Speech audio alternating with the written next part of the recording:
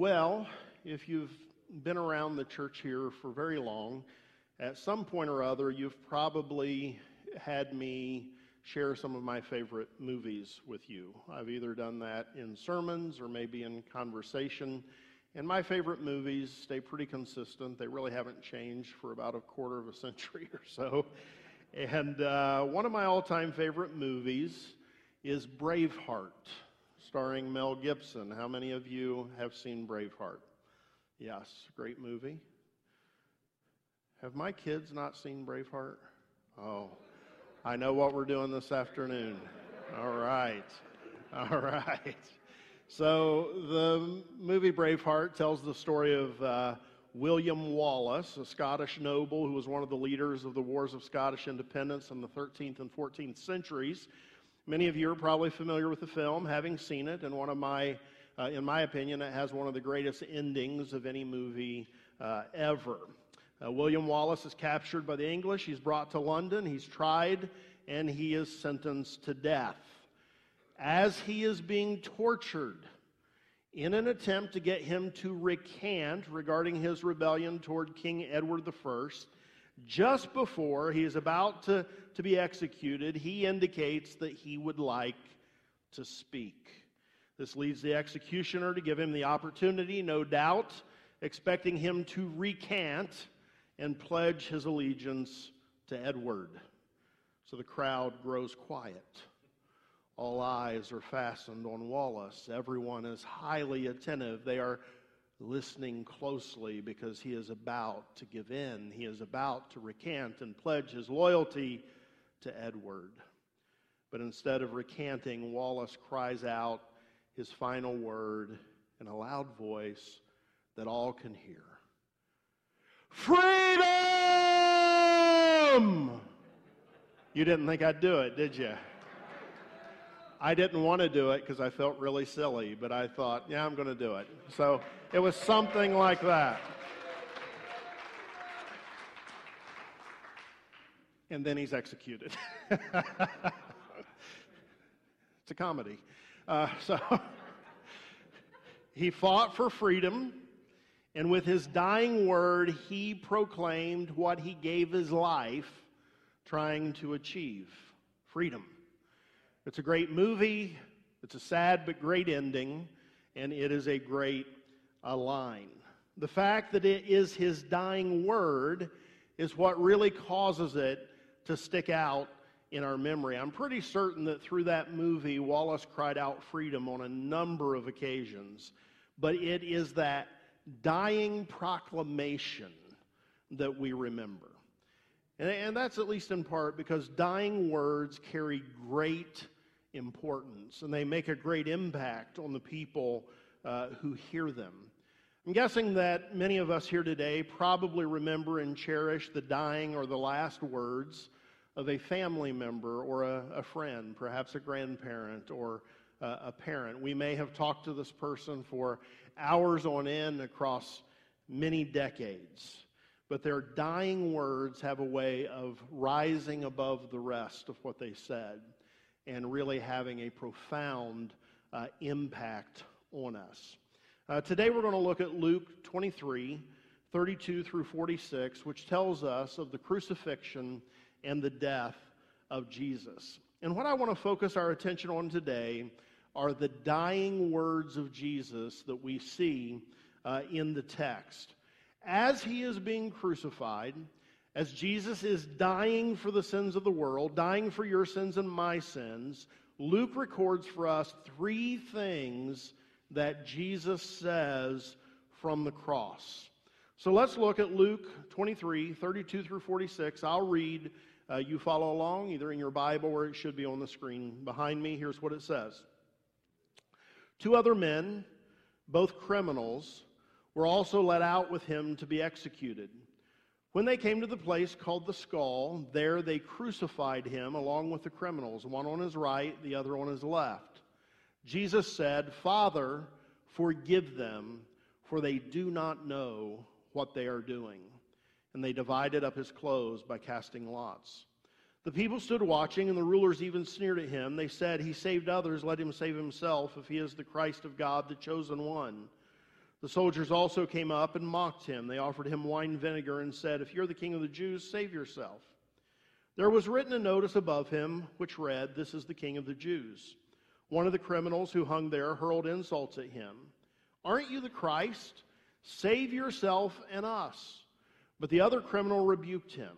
"Don't you fear God," he said, "since you're under the same sentence? We are punished justly, for we're getting what our deeds deserve. But this man has done nothing wrong." And then he said, "Jesus, remember me when you come into your kingdom." And Jesus answered him, "I tell you the truth, today you'll be with me in paradise." It was now about the 6th hour, and darkness came over the whole land until the 9th hour, for the sun stopped shining, and the curtain of the temple was torn in two. Jesus called out with a loud voice, "Father, into your hands I commit my spirit." And when he had said this, he breathed his last. Wonderful passage of Scripture. And within these verses, we see three statements that Jesus spoke from the cross.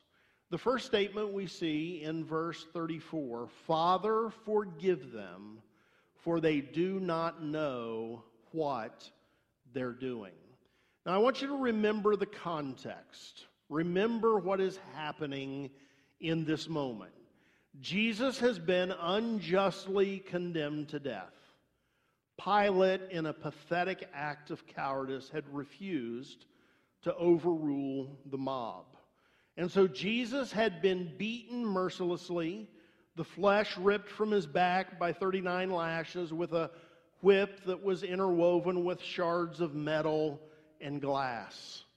He had been stripped, he had been made fun of, he had been beaten over the head, he had a mocking crown made of thorns pressed deep into the flesh of his head. He was nailed to the cross, his hands and feet. Jesus, when he spoke these words that we've read today, was bleeding, he was battered, he was in excruciating pain. And he looks at the people carrying out these savage acts against him. And he prays, "Father, forgive them, for they do not know what they're doing." It's an amazing prayer. In that moment, in that context, it is an amazing thing that Jesus prayed. From the cross, Jesus pleaded with God to forgive the very people who were unjustly and barbarically crucifying him. Dying words are important. Dying words are impactful words. Dying words make a lasting impression. And these dying words of Jesus should make a lasting impression on all of us. This is the response of Jesus to those killing him. Killing him. We say we follow Jesus. We say that we want to become more and more like him. If we are to follow Jesus, if we are to become more and more like him, we have to allow the Holy Spirit to work in us to become the kind of people who can look at those who are sinning against us and cry out to God, "Father, forgive them, for they don't know what they're doing. They don't really understand what they're up to right now. Father, forgive them." It seems like too tall of a task for us, doesn't it? I know it seems too tall for me. And of course, it is too tall of a task for us. On our own, in our own strength, it is. But if we will allow the transforming power of the Holy Spirit to go to work in our lives, it really isn't. And we see an example of this in the book of Acts, chapter 7. You may be familiar with Stephen, the very first Christian martyr. He was being murdered for his faith, and he modeled in that moment the prayer of his Savior. And as he was being treated, very much like Jesus had been treated, He cries out to God on behalf of the people who are stoning him to death, Lord, don't hold this sin against them. It's amazing. It is an amazing prayer. From the cross, Jesus spoke of forgiveness. He modeled forgiveness. And implicit in his statement is a call for all who call him Lord to follow after him in this way. And we are to become people who pray to God for the good of those who sin against us. Wow. So, a couple of questions. Who do you need to forgive? Who do you need to forgive? The coworker who mocks your faith in Christ? The boss who makes you work late so you miss another dinner with your family? The family member who gossiped about you at the family reunion you weren't able to attend? Who do you need to forgive? Who do you need to forgive? Here's the next question. Who do you need to pray for? Calling out to God to be merciful to them. Perhaps the atheist who keeps telling you that God isn't real and that you're foolish to believe such fairy tales. Perhaps the friend who says there's a Christian but distorts the clear teaching of Scripture to justify whatever sin that they want to engage in. Perhaps the person who's cheated you out of money, and though you're angry with them, you know that the real problem is that they're so far from Jesus. The husband who keeps injuring you with his words, the wife who keeps holding a bad financial decision over your head. Who do you need to pray for? Asking God to be merciful to them. From the cross, Jesus calls us to forgive. He models forgiveness. And he calls us to care about the sinful people he loves enough. He wants us to love them enough that we're willing to appeal to God on their behalf. Even if we're being personally injured, personally harmed by them. I admit that it's very easy for me to become righteously, I believe righteously, I think righteously, indignant, I think righteously. It's easy for me to become righteously indignant with people. I think it's easy for a lot of us to do that. But it is so difficult to care enough about them to realize how desperately they are in need of God's mercy and grace, that the very thing that is causing me to be so righteously indignant toward them is just evidence of how desperately they need God. There is a place for righteous anger. There really is. But it is always right for us to see those who view themselves as our enemies, who treat us as enemies. It is always right for us to see them as people desperately in need of God's grace and to appeal to God on their behalf. That's how much Jesus loved the world. And that's how much Jesus wants us, his followers, to love the world. And so this week I encourage you, share the heart of Jesus. Forgive as you have been forgiven, and appeal to God for mercy for someone who is far from him, even if that person happens to be the person who is mistreating you. The second statement Jesus makes from the cross, we find in verse 43, I tell you the truth, today you will be with me in paradise. From the cross, Jesus spoke about salvation. I have always loved this interaction between Jesus and the thief on the cross. It's always seemed so appropriate to me that at the exact moment that Jesus is dying for the sins of the entire world, he shows exactly how great, exactly how far-reaching his mercy and his grace really are. I want you to consider the thief on the cross. I want you to consider this man who asked Jesus to remember him when he comes into his kingdom. He says of himself in the text that he has been condemned justly. He acknowledges, I deserve what I'm getting right now. I did it. I deserve to die. He is just about to do that. He is about to die. And here's what we take from that. He is never going to do anything for the kingdom of God, ever. He's going to be of no use to God's kingdom. He's never going to tell anybody about Jesus. He's not going to go on a missionary journey with the Apostle Paul. He's not going to teach a Sunday school class. He's not going to give an offering. He's not going to serve a widow. He's not going to ease the suffering of a leper. He is not going to exercise any spiritual gifts. He's not going to make restitution to the victims of his crimes.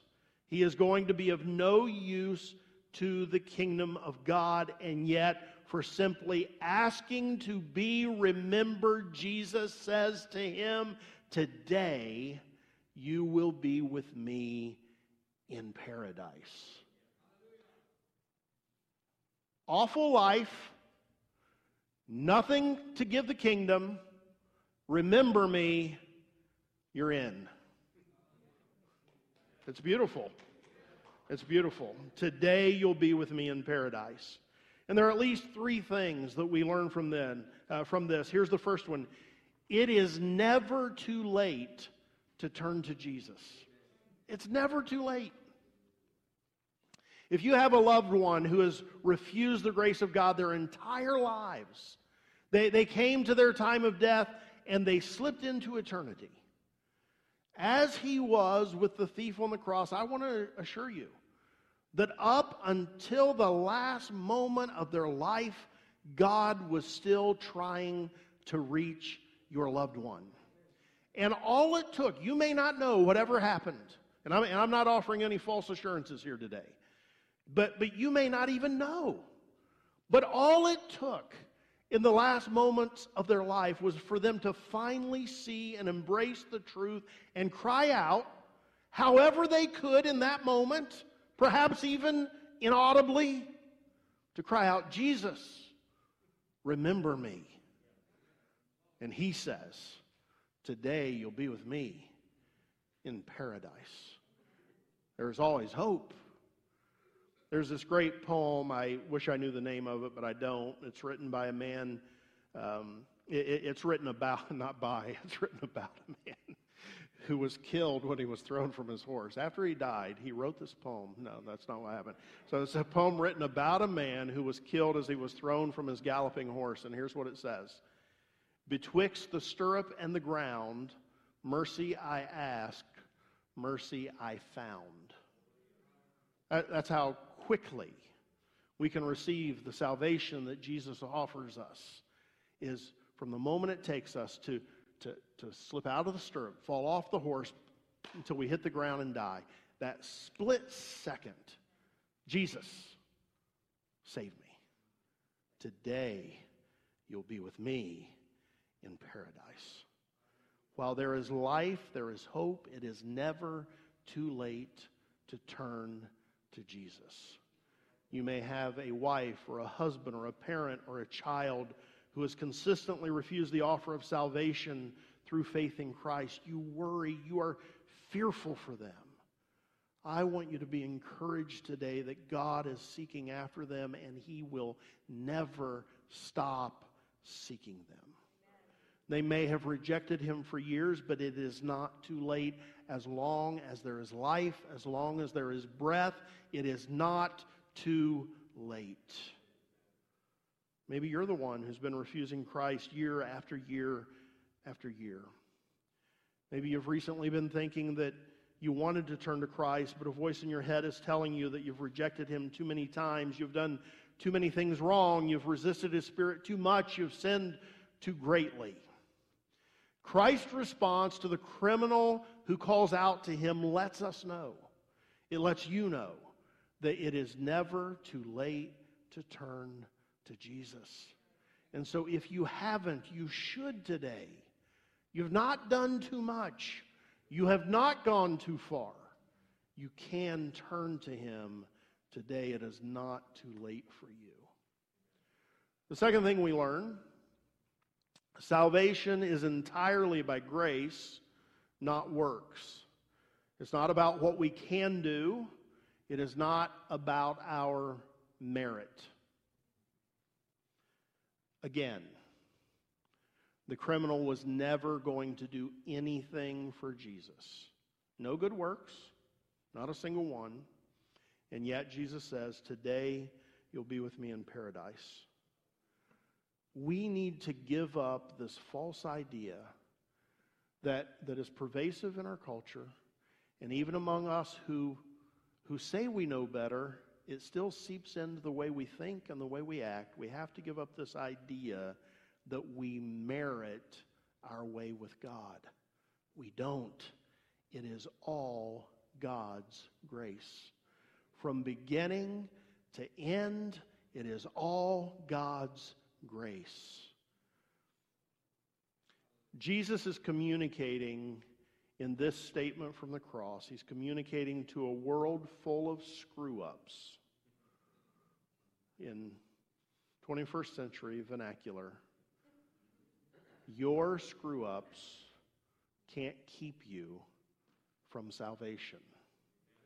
Your screw-ups aren't so bad that I'm not willing to receive you into my kingdom. No matter what you've done, no matter how many times you promised to stop and you haven't, you can still receive God's grace through the cross of Jesus Christ. And here's the third thing we learn. Salvation is received through faith. It is by grace. It is through faith.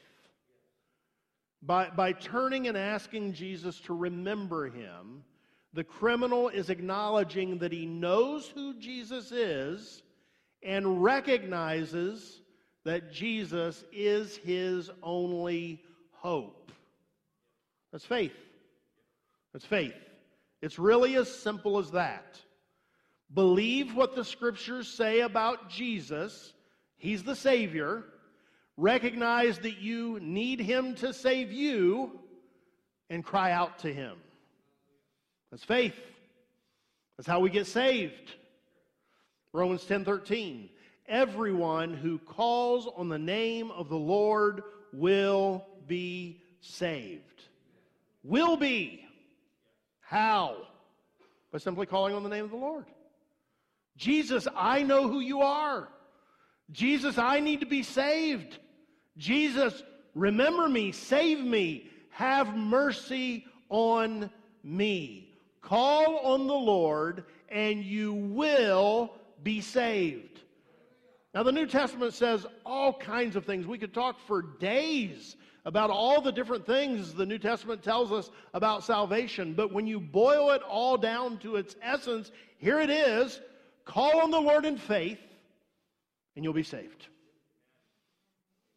Though we deserve death, God offers us salvation, completely unmerited, provided through the sacrificial death of Jesus. All we have to do is believe Him and call out to Him. Why has God made salvation so simple? Because He loves us. He loves us. He made it simple. He made it simple. From the cross, Jesus spoke of forgiveness. From the cross, Jesus spoke of salvation.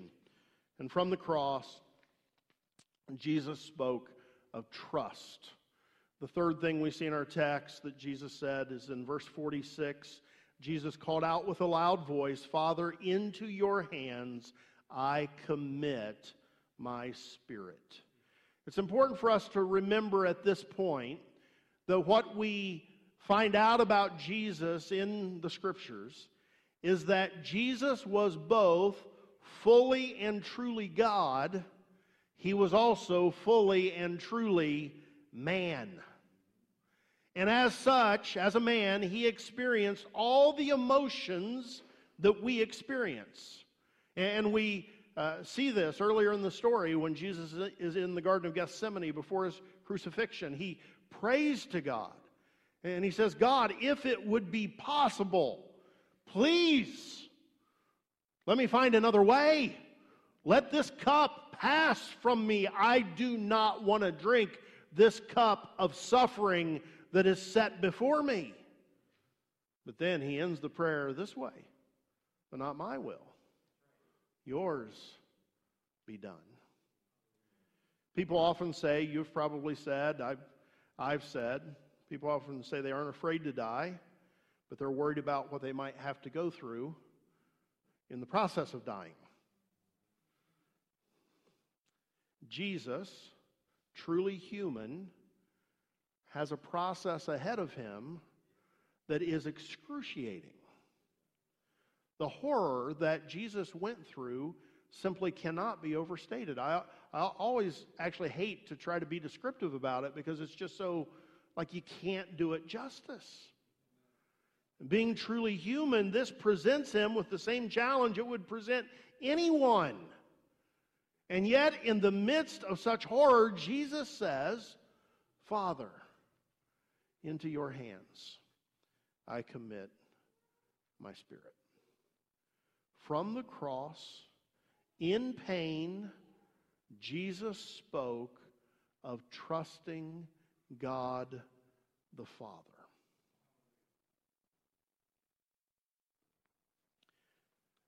When the worst is happening, we can know that we are in our Father's loving care. Not just when everything's going well, but when the very worst is happening. Even then, we are in God's care. Many of us battle with fear. Many of us battle with fear. Jesus is showing us from the cross that even when the worst that can happen to us does, and we come to our time of death and there's no avoiding it, even then we can know that we are in God's hands. In the worst of circumstances, we can still be secure and we can still trust God. No matter what you're facing today, Jesus' words from the cross, his example from the cross, show us and encourage us that we can trust God, our Father. Many of us here today, I'm sure it's true, it's probably all of us here today, have been in very low points in our lives where we have experienced God's care for us in those moments. And so many of us, probably most of us, maybe all of us, are able to testify that this is true. Even in the worst moments, God cares for us and he sustains us. And sometimes we don't even realize it until after the fact, but we can look back and we can say, okay, I see, I couldn't have gotten through that if God had not strengthened me. Friend, you can trust Jesus no matter your circumstance. Jesus tells us this, and he models this from the cross. These words of Jesus, into your hands I commit my spirit, are the exact words found in Psalm 31. And they are the words that William Barclay tells us every Jewish mother taught her child to say the last thing at night. Into your hands I commit my spirit. It's much like those of us who may have taught our little children at one time, or those of you with little children now may be teaching them to pray at bedtime. Now I lay me down to sleep. I pray the Lord my soul to keep. God, I commit my spirit to you. I trust myself to you. And then after we taught our kids to pray that prayer, they would climb into a nice warm bed and drift off to a comfortable sleep. Jesus is showing us that when the circumstances are not comfortable, when there isn't a warm bed, even when death is certain, that we can still trust God. We can still know that we are in His hands. And so from the cross, Jesus proves that we can trust God no matter what. So as we consider the words of Jesus spoken from the cross, as we consider the example of Jesus, may every single one of us here today allow the Holy Spirit to work in our lives and lead us to the place where we can do three things. Where we can forgive when we are wronged. Appeal to God to be gracious to those who sin against us. Number two, that we can come to the place where we trust in Christ alone for salvation. And that applies to those of us who have already received salvation. That we continue to understand the source of our salvation is Christ alone, not our merit. Give up the false notion that we can merit God's approval. Give up the false notion that our lack of merit is too great for God's grace to overcome. And then number three, that we may fully entrust ourselves to God no matter what our circumstances are. In the name of Jesus, may these three things be true in our lives. Why don't you stand?